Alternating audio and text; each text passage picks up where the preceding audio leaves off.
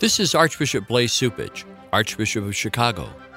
Today, I invite you to reflect with Father Robert Barron on the Word of God, which is the Word on Fire. Word on Fire Catholic Ministries is a non-for-profit apostolate dedicated to the mission of evangelization that utilizes media, both old and new, to share the faith on every continent and facilitate an encounter with Christ in His Church. The efforts of Word on Fire Catholic Ministries engage the culture and bring the transformative power of God's Word where it is most needed. This is an invitation to open our hearts to the Word on Fire, which is God's word of love for each of us. When our hearts are open, the Lord changes and transforms us so that we in turn begin to share the warmth and light of Jesus Christ, who is the Word on Fire. The global benefactors of Word on Fire Catholic Ministries, with the support of the Archdiocese of Chicago, now present Word on Fire. Peace be with you. Friends, it's only fitting that as we pass through the back-to-basics discipline of Lent, the Church should draw our attention to the fundamentals of the moral life. I'm talking about the Ten Commandments. I wonder how many, even church-going people, could recite the Ten Commandments by heart. I bet the vast majority of Christians in past generations could do so. What I want to do in the course of this really brief homily is to say something very simple about each one of the Ten Commandments. First of all, the commandments are divided into two tables, to use the classical term, two tablets. The first three having to do with our relation to God, and the last seven having to do with our relation to our neighbors. It's so important that we take first things first, the first table of the law. Getting our relationship with God right is the key to getting everything else right in the moral life. Let me just say that again. It's a very important point. To get our relationship with God right is the key to getting everything else right in the moral life. So the first commandment, appropriately, is, I am the Lord your God. You shall have no other gods besides me. There is nothing more fundamental. Everybody worships something or someone. What I mean by that is something or someone is the absolute highest value for you, the center of gravity for your life. Everyone has, to use Paul Tillich's language, an ultimate concern. Now, you might deny it, but everyone's got it. And it's not all that hard to sniff out, actually. What is the center of gravity? What's the highest value? What's of supreme importance to you? That's what you worship. That word coming from an Old English word, worthship. What's of highest worth to you? The first commandment is saying that has to be God. If it's anything other than God, your moral life and your spiritual life will come apart. I've used the image of the rose window a lot. You know, the center of the rose around which are gathered all the elements in it, forming a beautiful harmony. Well, that's a symbol of the well-ordered soul, where God is worshipped alone above all, and the rest of the person, the soul, falls into harmony. You worship something other than God, your soul will disintegrate. It will fall apart. Okay? Second commandment, you shall not take the name of the Lord your God in vain. See, here's the thing. It's one thing to claim that God is the ultimate good in your life. It's quite another to instantiate it through speech and action. That's what commandments 2 and 3 are about. I mean, you can say, oh yeah, God's the center of my life. Well, speak like it and act like it. Speaking in a derogatory or denigrating or casual way about God leads to a coarsening of the soul. It's interesting to me how speech is emphasized in the Ten Commandments. Speech matters. Oh, it's just something I said. That's just a casual thing that I said. Yeah, but right speech contributes to the building up of the soul. Wrong speech to the coarsening of the soul. The third commandment, even more telling. Remember to keep holy the Sabbath day. One must instantiate one's commitment to God through definite acts of worship. Otherwise, that commitment becomes an abstraction and then an irrelevancy. Unless you incarnate your worship of God in some definite practice, it becomes in very short order an abstraction and then an irrelevancy. Worship cannot just be a matter of interior disposition. It must express itself through action. And that's what keeping holy the Sabbath is about. Mind you, this is not a question of God being offended, as though God needs our worship. He doesn't need our worship. He needs nothing. But see, we need worship because worship instantiates this right ordering to God, which is the key to moral and spiritual integration. One thing we've all noticed, the falling off of Sunday worship in our society. When I was a kid, it doesn't seem that long ago, you pretty much took for granted that Americans of whatever religious background or denomination were in church on Sunday. It was much more of a common thing. Now, you assume pretty much the opposite. Sunday's like any other, well, it's just like Saturday. It's another weekend day. This falling off of worship, this violation of the third commandment, signals, I think, a terrific loss of focus in our society. Okay, there's the first tablet of the law.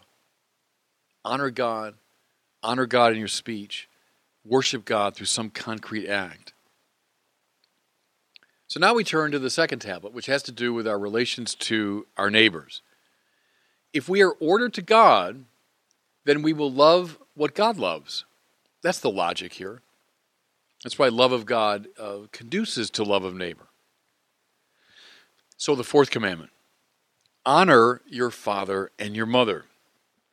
Now, most commentators from biblical times on have seen this command as a commandment to attend not just to one's parents, but to the obligations of one's family, the people closest to you. See, if you claim to be worshiping God, therefore loving what God loves, but you can't manage to love and honor the people closest to you, something's the matter. It's important, of course, in Catholic social teaching that the family is the building block of society. That's not just a nice abstraction. That's a very telling point. If the family falls apart, society falls apart. If you can't manage to love those who are nearest and dearest to you, then the foundation's been lost. The fifth commandment, you shall not kill. Now, I realize the vast majority of those listening to me have neither murdered nor been seriously tempted to murder. Nevertheless, let's face it, killing is not a minor problem in our world.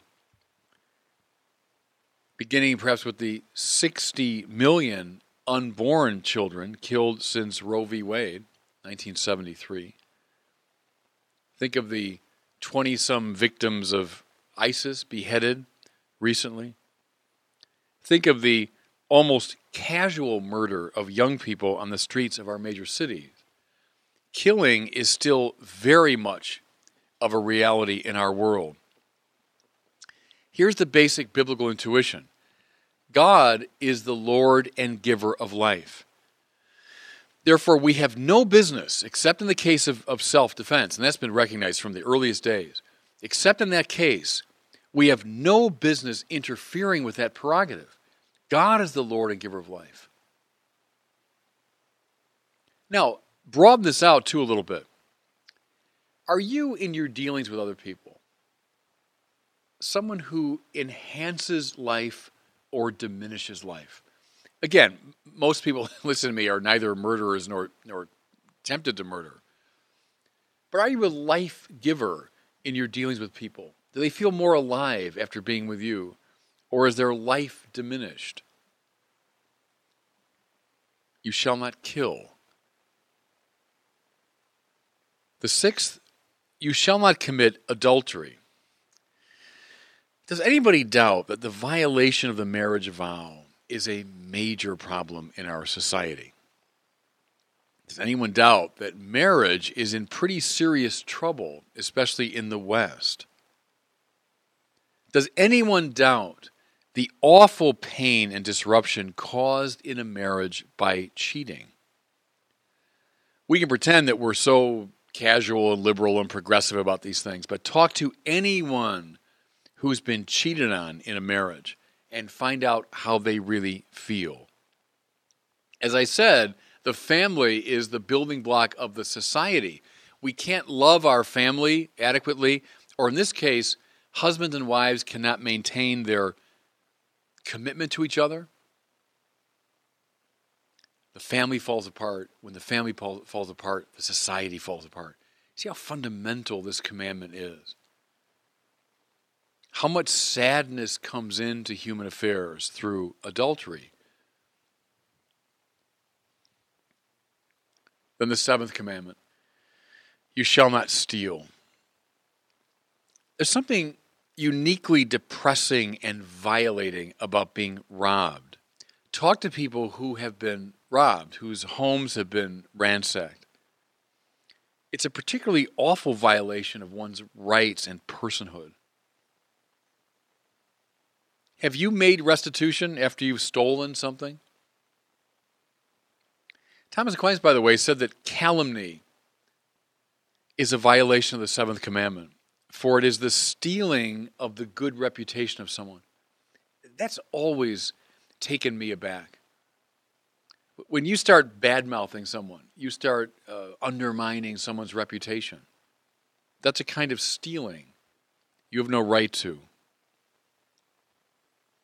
The eighth commandment, you shall not bear false witness against your neighbor. How we love tearing each other down. It's a function of the ego's need to be superior and to feel protected. Our favorite indoor pastime is critiquing each other. Something I've urged people to do, monitor sometime just how often you engage in bearing false witness. How often in the course of a day you engage in tearing down someone's reputation or good name. You lie about someone for your own purposes. I'll put the last two together. You shall not covet your neighbor's goods. You shall not covet your neighbor's wife. That can seem maybe a little bit quaint, anything but. The contemporary philosopher René Girard has constructed a complex theory that hinges on this tendency we have to desire what our neighbor desires. He calls it triangular mimetic desire. Fancy language, but the reality we all recognize. We tend to desire things not because they're good in themselves, but because somebody else desires them. If you doubt me on this, you doubt René Girard, watch little children at play. That toy has zero interest to a kid until some other kid wants it. Watch gang members fighting over a jacket. Watch much of advertising. Watch most of our sexual relationships. We want something because someone else wants it. This competitive coveting leads, Girard thinks, to most of the conflicts that bedevil human society. So stop fussing about what other people have, what other people desire. Get over coveting. Friends, might I suggest this Lent, you make the small effort to memorize the Ten Commandments. It'd be a good spiritual exercise. And then, let's all try to make the larger effort to follow them. And God bless you. Thank you for listening to The Word on Fire. My prayer is that each of us may be on fire with love for God and neighbor. Until next week, I pray that God will bless you and those you love. Friends, holiness is heroism, and we need heroic priests. That's why we've partnered with Spirit Jew Studios to create a short film highlighting the demands and joys of the priesthood. Watch the entire film for free and share it with all the young men you know by visiting heroicpriesthood.com.